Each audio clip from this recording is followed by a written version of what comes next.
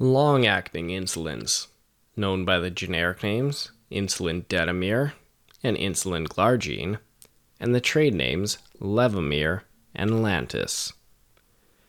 These insulins are indicated for the treatment of hyperglycemia in both type 1 and type 2 diabetes, and for the treatment of diabetic ketoacidosis.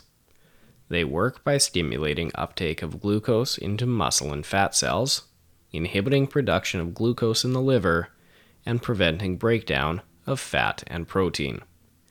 The therapeutic classifications of these insulins are anti-diabetics and hormones, and the pharmacologic class are pancreatics.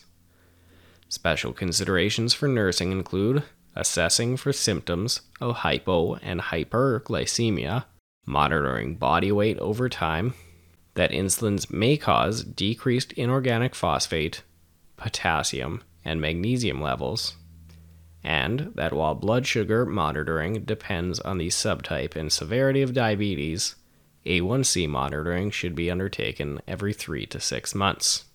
A note on pharmacokinetics.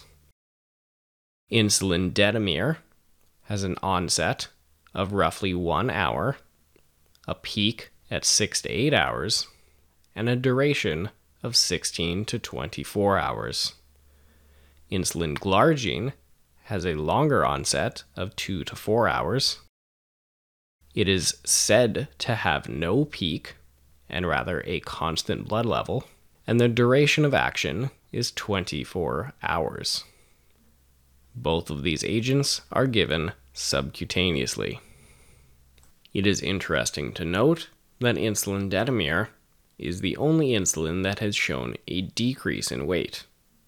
However, these decreases in weight are very small, peaking at roughly 1.3 kilograms in type 2 diabetics and no more than 0.73 kilograms in type 1 diabetics.